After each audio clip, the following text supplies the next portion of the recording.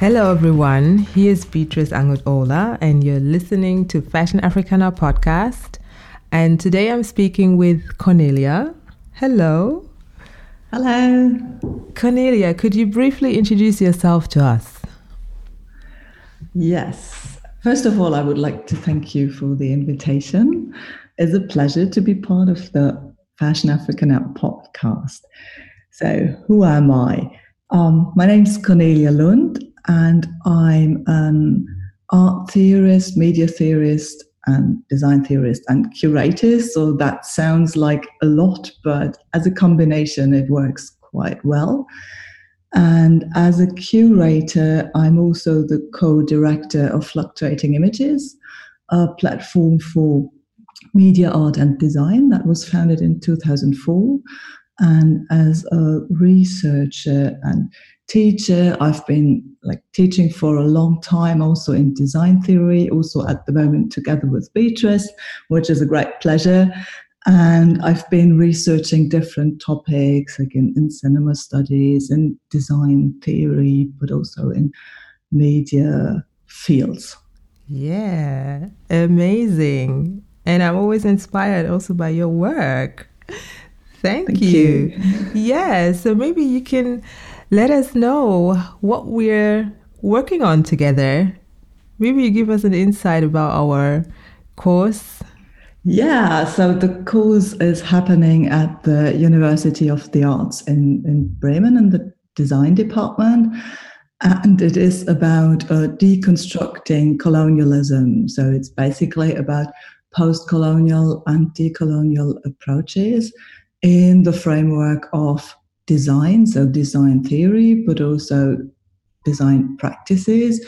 But we have a little bit of an enlarged view, so we also take into account what is happening maybe in the arts, and we try to have a look at the whole picture, which is a lot for a semester, but it's also meant to give the students ideas to see where they want to go on with their studies and their design work and practices. So we're also going to tackle the design teaching and the university as an institution, but as I said, also kind of really theoretical approaches and different practices.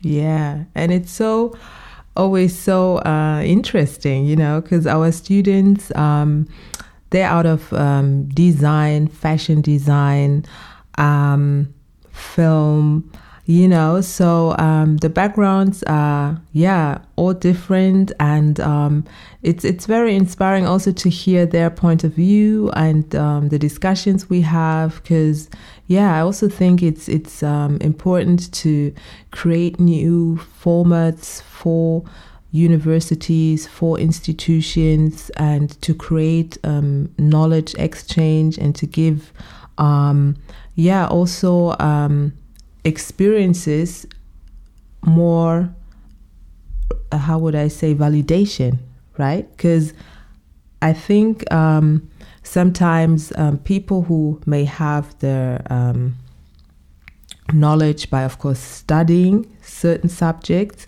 and people who have an experience and background, and if this is in combination, I think, something great comes together. And this is how I think also what might be the future when it comes to knowledge sharing. What do you think? How do you think will it take place in the future, since we're all growing closer together? Social media is just on the forefront. We see online formats popping up. Or how would you please give us an insight about that.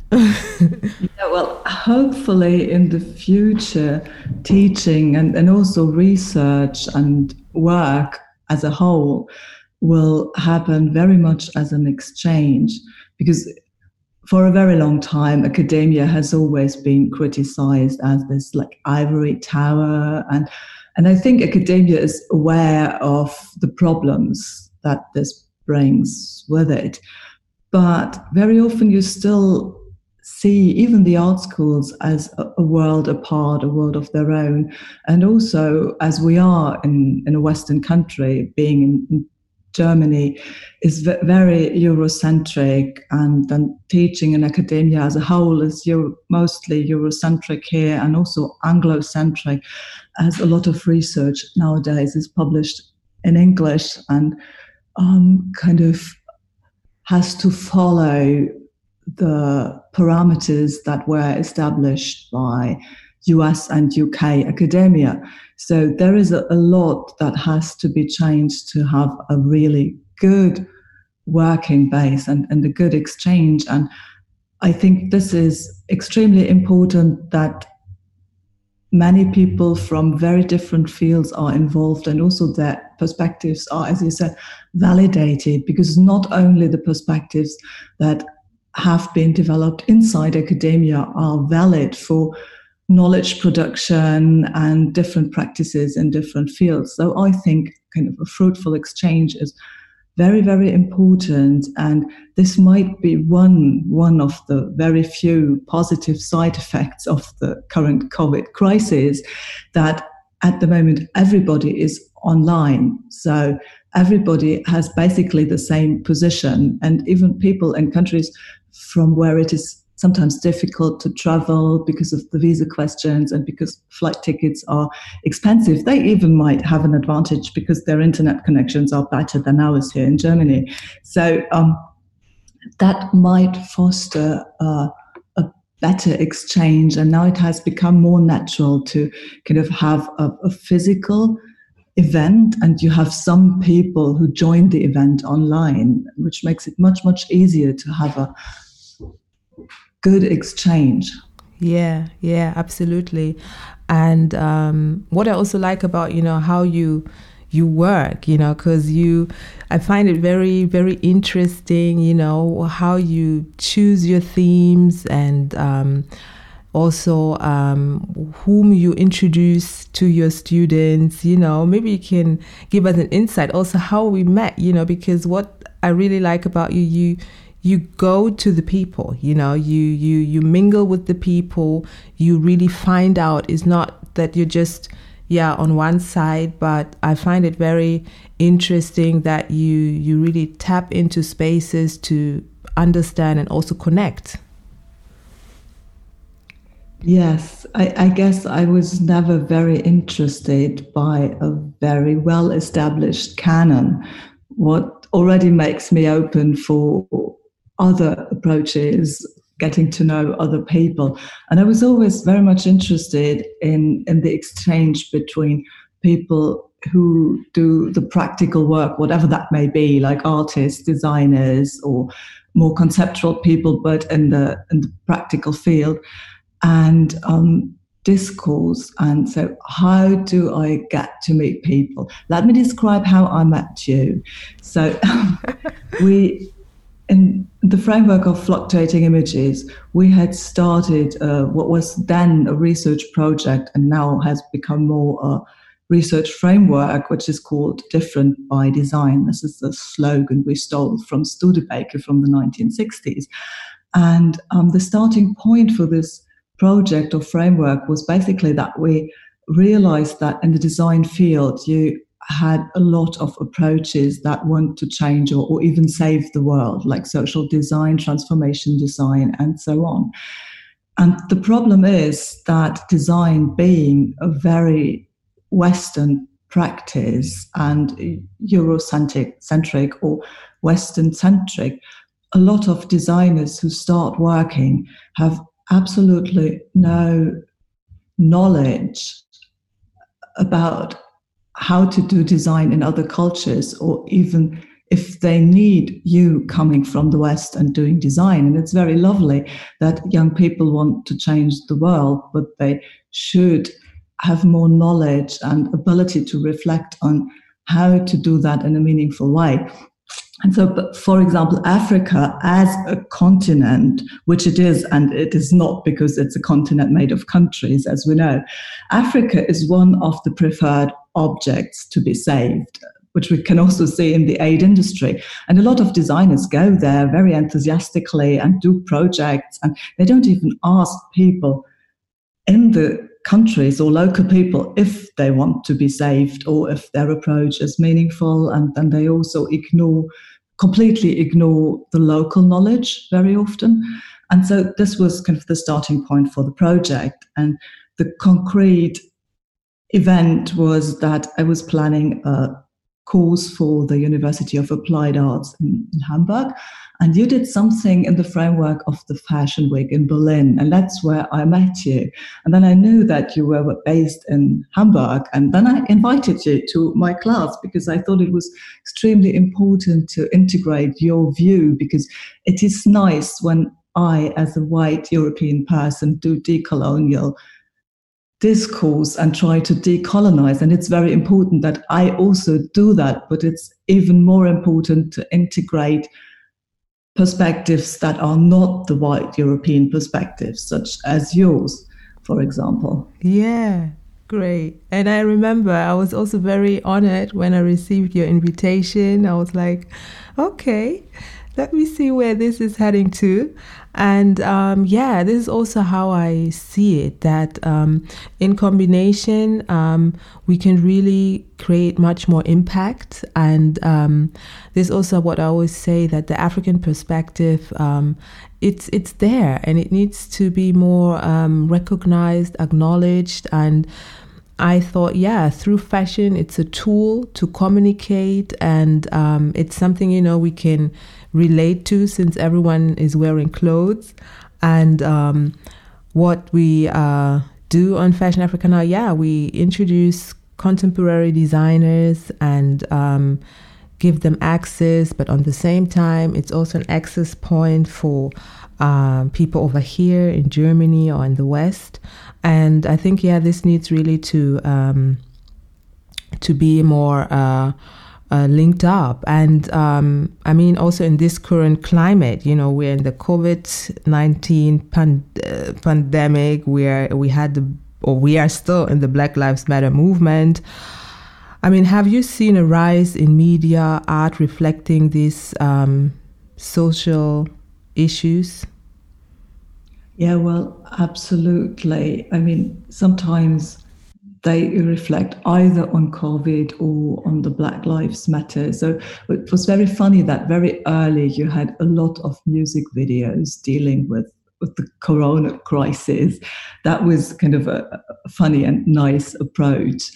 And what I observed was that, at the moment, it is very hard to see a lot of art, as in most countries, the art spaces are closed. So a lot of the art presentations are happening online, which changed the focus a little bit. So you have more lectures or online lecture performances and more articles being written.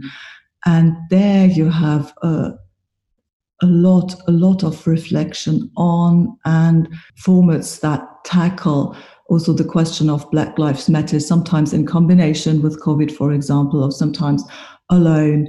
And I also see that, for example, I follow a bit the ArtNet blog, what they publish, and they really scrutinize very much how the art scene in the US reacts to Black Lives Matter.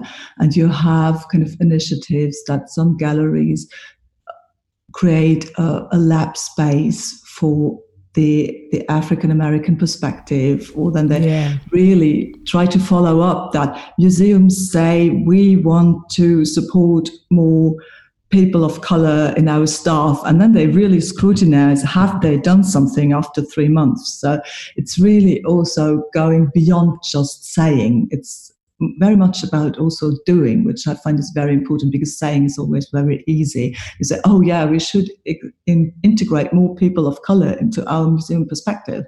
And then you say it and you post it and then you do nothing.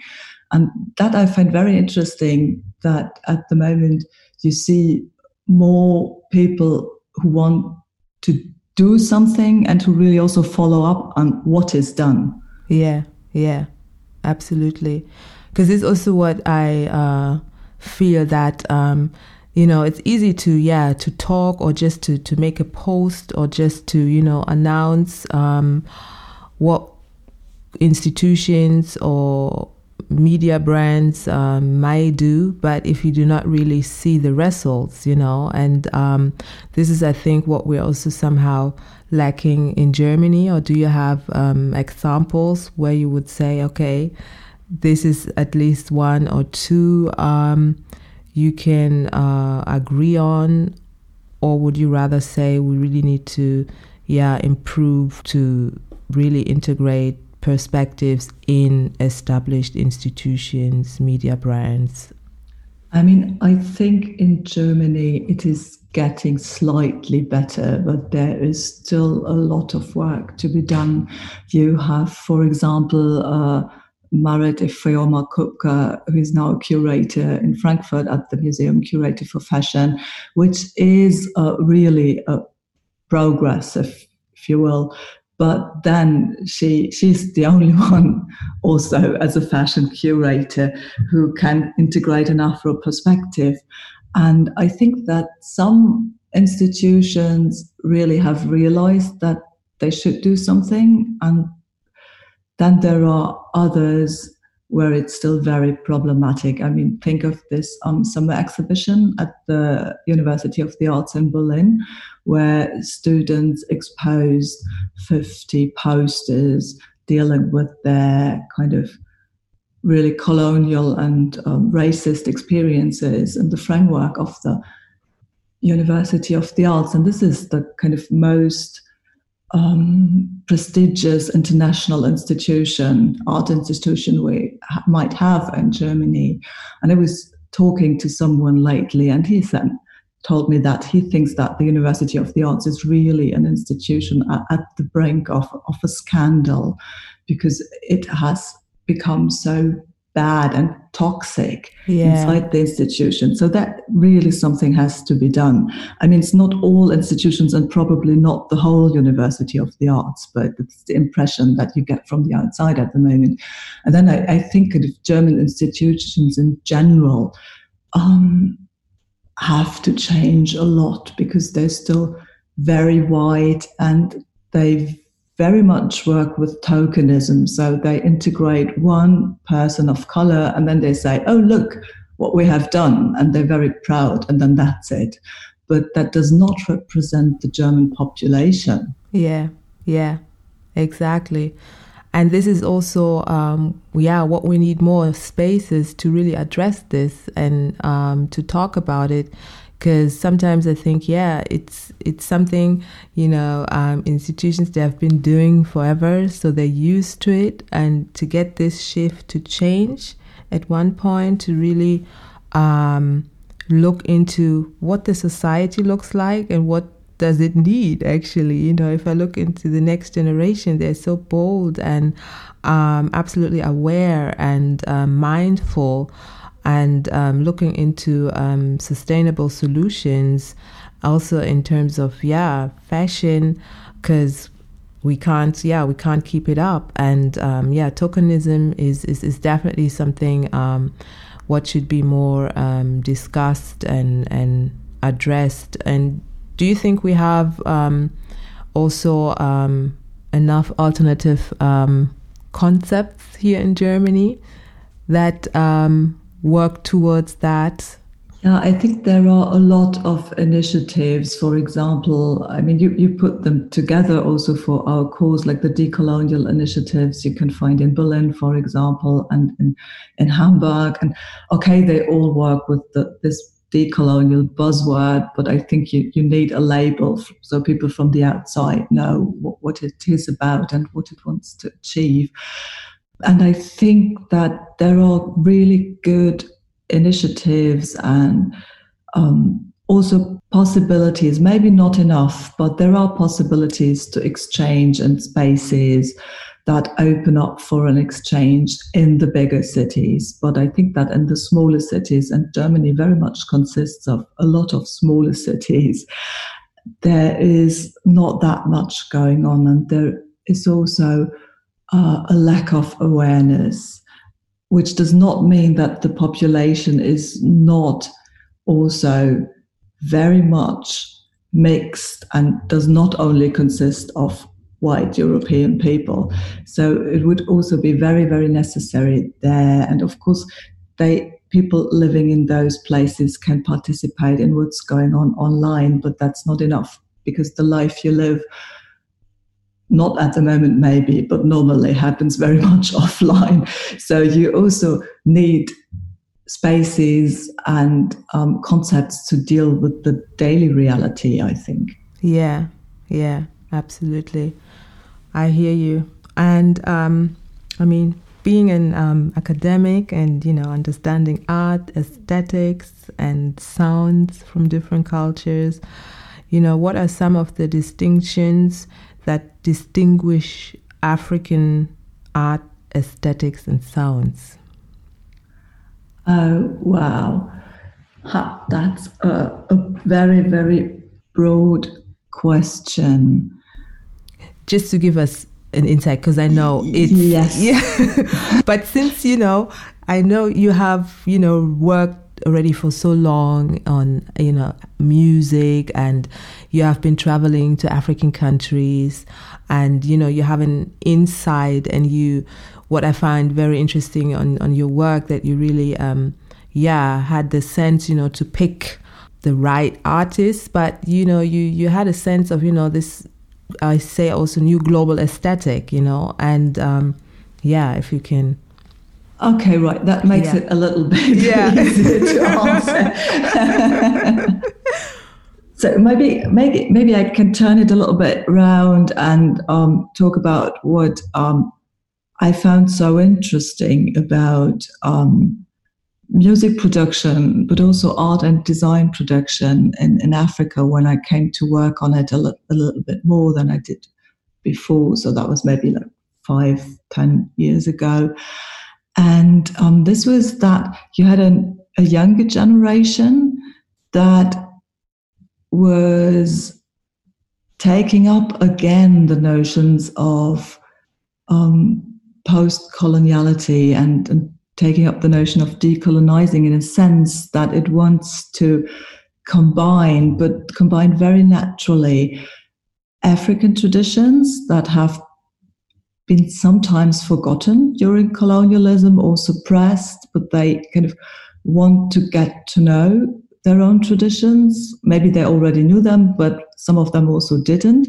So they are doing a lot of research about traditions, but also about practices and techniques and more spiritual knowledge, for example. And they combine that with let's call it a global sensibility. And I find it interesting that this generation says, we are global and we have been growing up with the knowledge about what's going on in the West. And we also want to use that.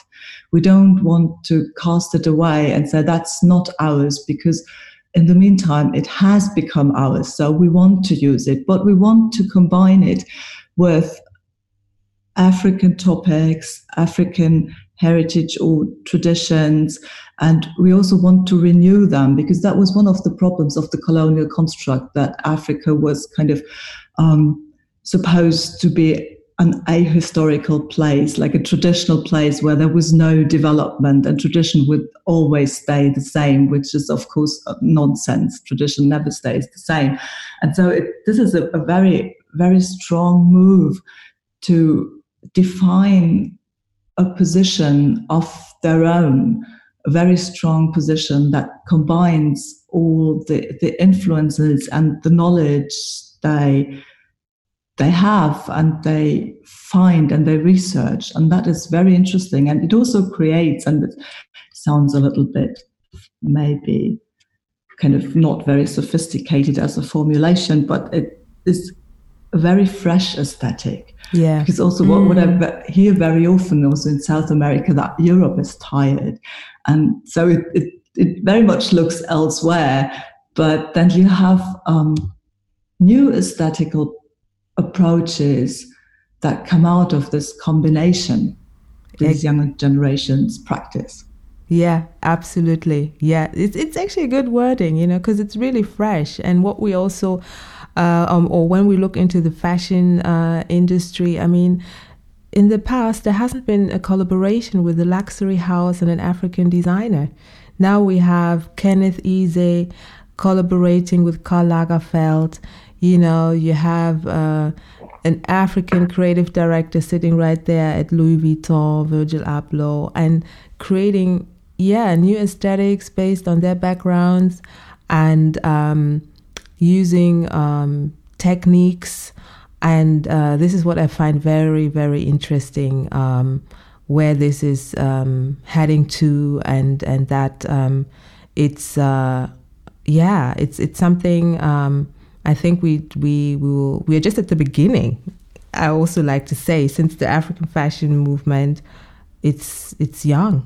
If you look into it, it's still a young movement, and the fashion cities are right there, and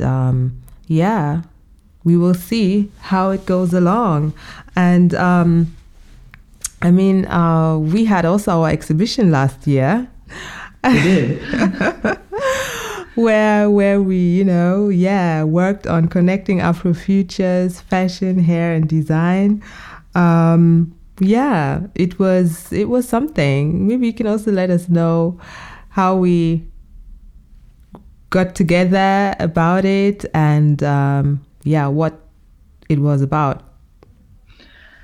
Yeah, right. So as I remember it was basically you approaching me and asking me if we wanted to do something together about fashion that was kind of clear as a subject, and then you also came up with hair as a very central and interesting topic. And nothing much had been done before about Afro hair in Germany. And people still know very little about it. I could kind of realize that when I was showing music videos to my first year students last week.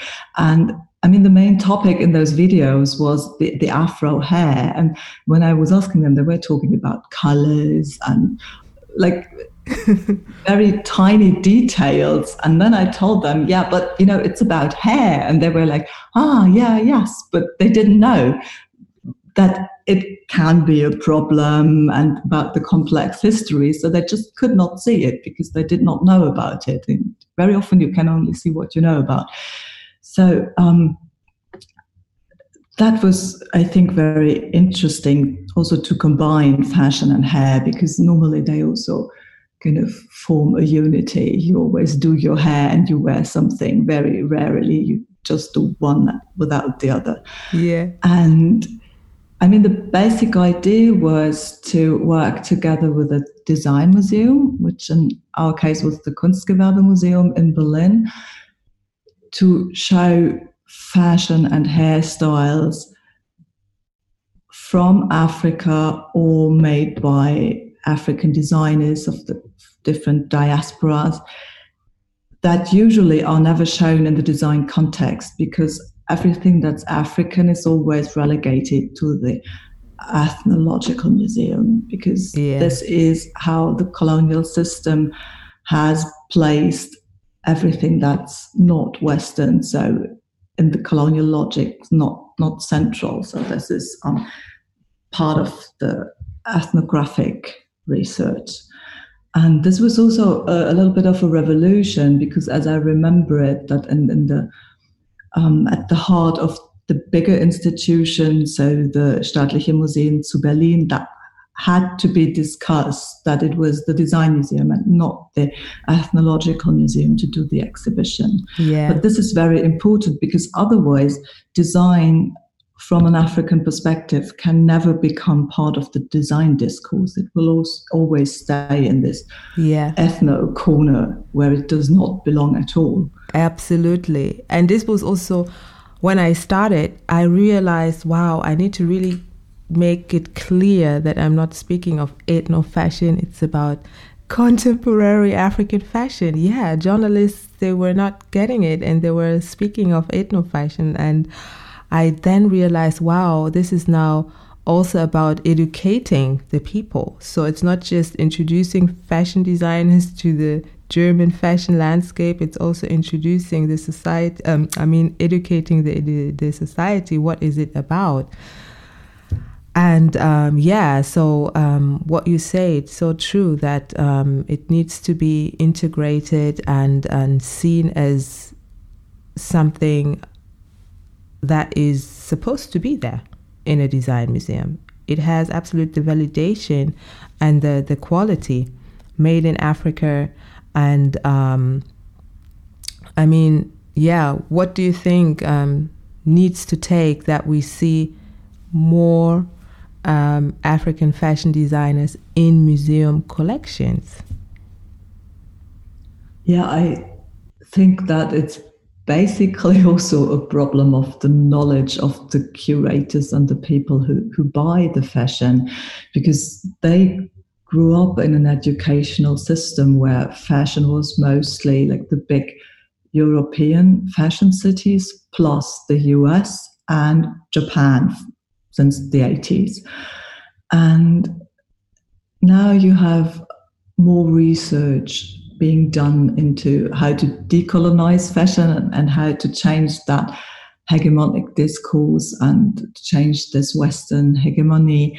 And the big fashion cities are still very important, but you have a lot of fashion weeks all over the world, and they claim their importance, and they tend to get as important and big as the other fashion weeks, so the big ones, the established ones. And I think that this will change the discourse very much, because when a curator or also a journalist realizes, I was at this fashion week in Dakar and what I saw there was maybe even more interesting than what I see in Paris every year or twice a year, because that's not so inspiring, or there's less freshness or less newness. And then maybe that will also lead to an exchange, that more designers are invited or bought by the collections.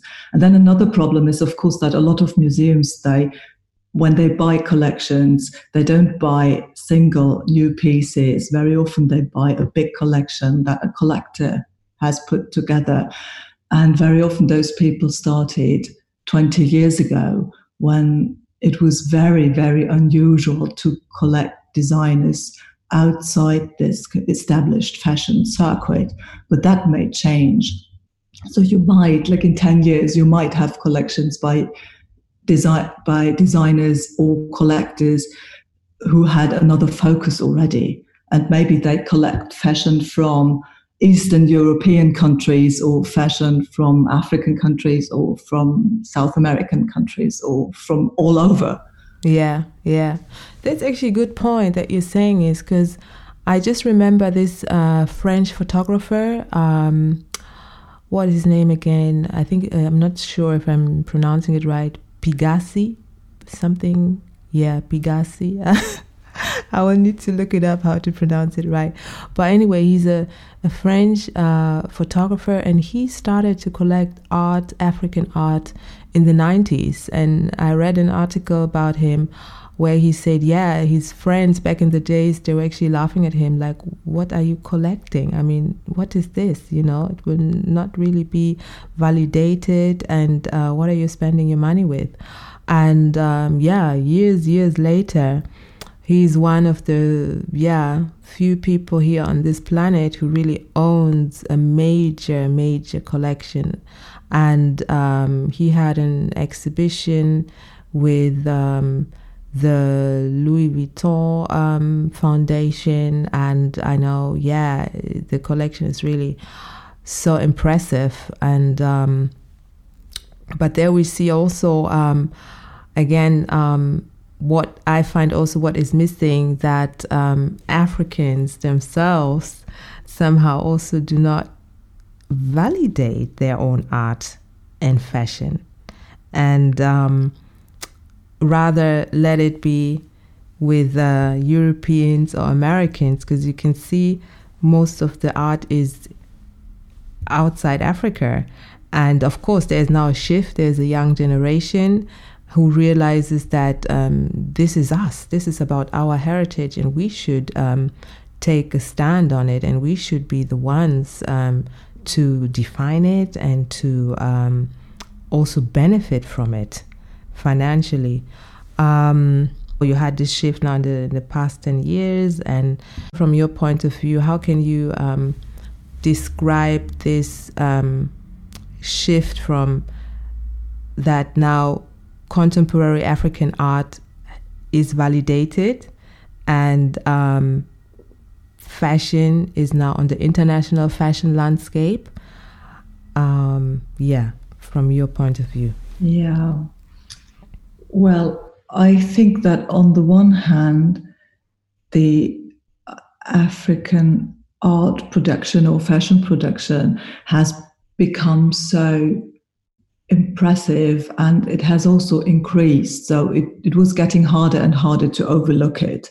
But that is just one point. The other point is really that a younger generation also is working very hard on changing the discourse. And of course, it's not only the younger generation, but there it is really very massive that younger people don't want to live that colonial or neo-colonial logics anymore, that what we produce is less valuable and we have to imitate the West to be valuable, and we have to function according to Western parameters and in the Western institutions. So this is really a big movement, I would say, of people kind of trying to liberate themselves and the discourses and their production from this Western perspective that is still very much also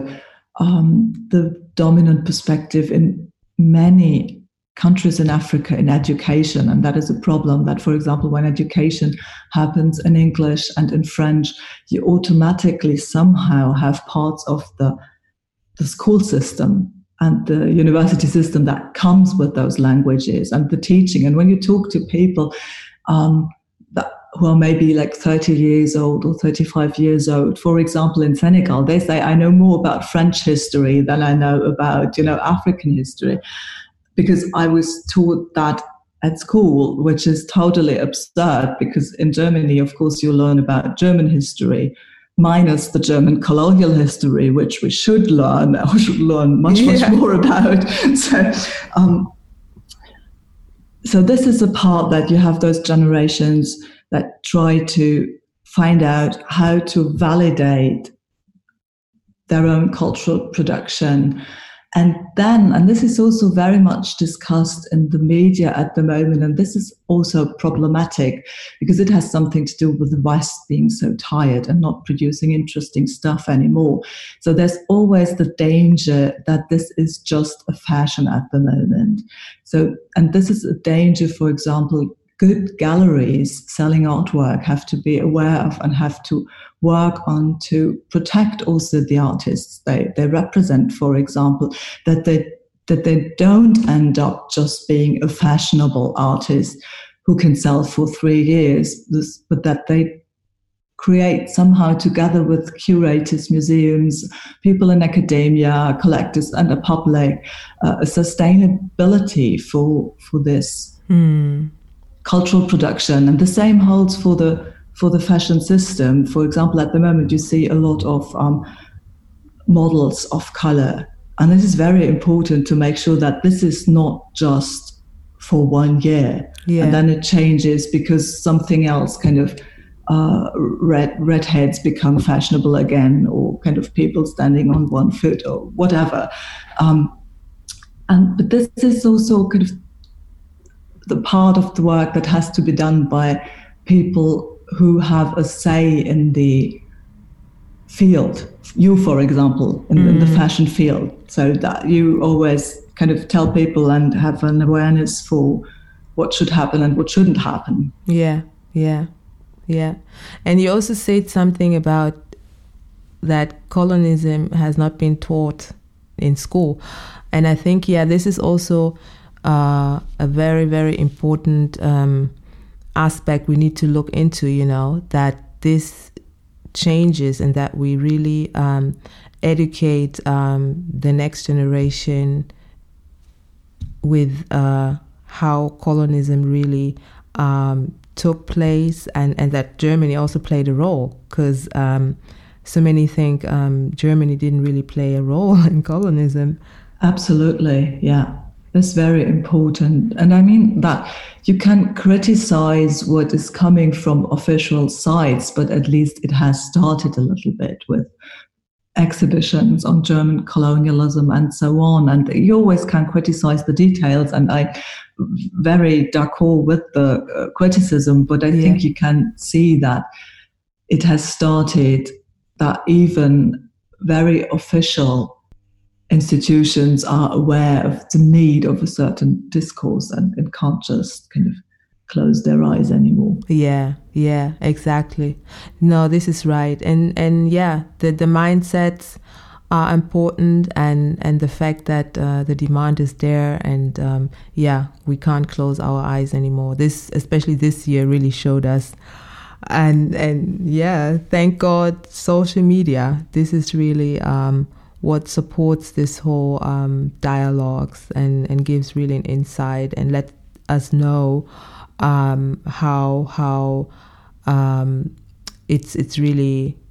I mean, we can see views straight away from Africa or South America, and there's nothing you can hide anymore.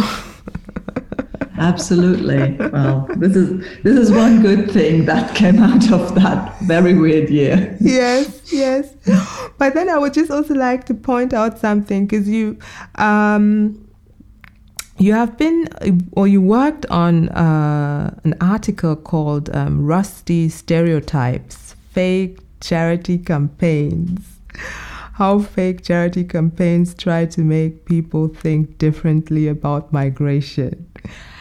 Please tell us about this. Yeah, it's basically about very, very funny short videos. Those fake campaigns are extremely funny. So it also comes a little bit out of that context of this Different by Design project, because it tackles the reverse of those 8 campaigns. And one very important moment was that a Swiss curator and researcher filmmaker, Thomas Burghalter, he also runs with other people the platform called Norient. He did a film about the fucking boys in Ghana. So, and they are musicians, but it was kind of it's called a trailer XXL. Now the film is already published, but what spurred my work on that was the trailer. And there the fucking boys go to Accra and they collect money for the US, because the US are so poor and people are really not doing well in the US. And they also will run out of oil and other material they need to sustain their economic system, and Ghana is very, very well off. So they start to collect money, and it's a spontaneous action. So you see the reaction of people, and they are not faked. And some of them are, yes, yeah, oh yeah, that's true. We should collect money for them. They're poor. They're living on the streets, but this is funny on the one side, but on the other side, it really shows how absurd those campaigns are. And then we did a little bit more research, and there was this very funny campaign from Denmark that was made during the so-called refugee crisis, which is called Adopt a Dane, because there were articles that kind of Danish elderly people wouldn't get their money anymore because the refugees were so expensive. And then this campaign basically says, well, in Europe, they don't care about their elderly people anyways. They put them in homes and they are poor, and let's just adopt them in Africa. So it's not a non-named African country, and they adopt elderly people from Denmark with all the stereotypes. So then you see those happily laughing people, as you see them always in those 8 campaigns when they got the money or got the food, And so you see this elderly man, Ole, who had been adopted with kind of happy Africans around him. And then you see like the stereotypes stare you in the face. And this is so funny. And then there is this Norwegian Students Association, and they do more campaigns. It's about the Norwegians. It's so cold in winter, and we have to send them radiators, and they're really, really funny. And I prepared the talk actually for the Nordic Film Festival in Lübeck, and then during the first week of the first lockdown this year, I kind of transformed it into an article. So that was also something good that came out of COVID. All right. Yeah, because I was also thinking, how do you find tools, to communicate, this topics such as these, yeah? Because I can imagine for some, if they cannot really relate to it, it might be a little bit irritating. What is this about now? How was the response so far? It was very, at the conference in Lübeck, it was very good because it was already in a decolonial framework, and all the academics were super happy and said, oh yeah, I'm going to show that to my students. They're going to love it. And it's so good for teaching because it's somehow didactical, but it's funny. And so it doesn't get annoying in its didactic purpose. And then actually online, it is read quite a lot on ResearchGate. There's a small article, but people seem to be interested.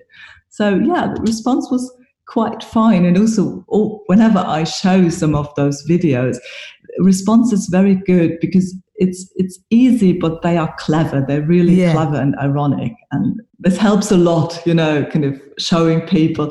Because when you tell people, the aid industry is really bad and we should stop sending money to kind of so-called third world countries, sometimes it's hard to understand. But when you see it and just reverse it, people can understand much, much easier. Yeah. You flipped it. You just gave a different perspective on it. No, amazing. Great. That's why, so what inspires you for your work? And that would be so interesting for me to know. What inspires me for my work? This is mostly me being in contact with a lot of people also, and being in contact internationally with people and being interested in what they do, and they show me their work, and then I find interesting things. So very often it's not really even that I'm looking for something. Very often it is that someone points me to something, or kind of I stumble upon some work of people I know or even people I don't know. And then I'm also always curious about getting to know new things. I don't really like being stuck with things I already know. I think that's important, and it's also sometimes a bit irritating for people, I think, because they think, oh, now I know what Cornelia is doing. She's doing this and that, and then they meet me a year later and then somewhere else. But for me, it's always very logical. Yeah, great. Yeah, because I know you have a wide range. You have also interest into Turkey pop music, right? Yeah. And I was like, okay, this is also for the next podcast to talk about. Yeah. Yeah, because we're about to come to an end. And what we always do on the podcast, we have 2 key questions. So the first one is, what does fashion mean to you? What does fashion mean to me? So, well, there is a more general side to it. Of course, fashion is an important industry and is what people put on when they leave their flats or even when they stay inside. And I think that at the moment fashion is very much at a turning point, because at the moment no one can say anymore that they don't know about the negative impact of the fashion industry, like economically and socially. So fashion has a lot to do with responsibility if you can afford it, because there are always people in situations and they can't afford to ask, where does that jeans come from or that t-shirt? But if you can somehow afford to think about what you're wearing and what fashion is about, I think it's very much about responsibility. So this is more the kind of general view, and I'm interested in fashion, and I like it when it becomes more political. So like the fashion in terms of what H&M does, also that has a negative political side, of course, because it's fast fashion, but when it starts to change something, and I think that's also why I became interested in what happens in African countries or in the diaspora at the moment, because it has a societal and a political impact. And then for me personally, fashion is not about buying new clothes all the time, but it's also a little bit tells the history of my life. It started very early because my mum had kept her clothes from when she was a teenager, and then when she was a twin, and there was that lovely dress from the 50s with little pink roses, and I would play Sleeping Beauty with it, and so that's how it started, that I would wear my mum's clothes, and later when I was an adult, I would wear her like gorgeous clothes from the 70s. And so it's also always about history, personal history or history of other people. And then my personal history of traveling, because I like to get pieces that are a bit special from other places. And then whenever I wear them, I remember where I bought them and kind of the conversation I had about it. And so it reminds me also of my kind of trajectory. Yeah. All right. And the second question is, how do you define your role in this movement? So with this movement, which one do you mean? Like the African fashion movement, or which one? This is a good one. Yeah, I would say the African fashion movement. Let's stick to this one. Okay. So my role is surely not a very central one like yours, because I'm not a fashion designer, and I'm not even in terms of theory really a fashion specialist. So I came to work on fashion from African designers by working on music video and on what I saw in the music video. But I think my role can be also a little bit the one I maybe had in the exhibition we did together. It can be the one of a communicator and someone who is spreading the word and trying to kind of facilitate also things wherever I can. And as I'm interested, I'm of course a kind of enthusiastic communicator, because I like it, and that helps. It is not a academic position to like things, but as a curator, I'm allowed to just like something and like to work with it and find it interesting. And it will surely stay part or remain part of my work, even though I'm probably not going to be like the famous fashion curator who does like the most important exhibitions, but maybe that's also not necessary. Yeah. All right. Thank you for the insight. It was a pleasure. The pleasure was all mine. Thank you for the invitation. Yes, you're welcome. Wow. So for you out there, we are coming to an end, and you were listening to Fashion Africa Now podcast, and I was speaking with Cornelia, who's based in Germany, between Berlin and Ravensburg. Yeah. Nice one. Great. Oh, I enjoyed it, my dear. Me too. You're listening to Fashion Africa Now podcast. We humbly ask you to respect our intellectual property. We want to leave you inspired, informed, educated, connected. This is who we are. Fashion Africa Now podcast. Get in touch with us on fashionafricanow.com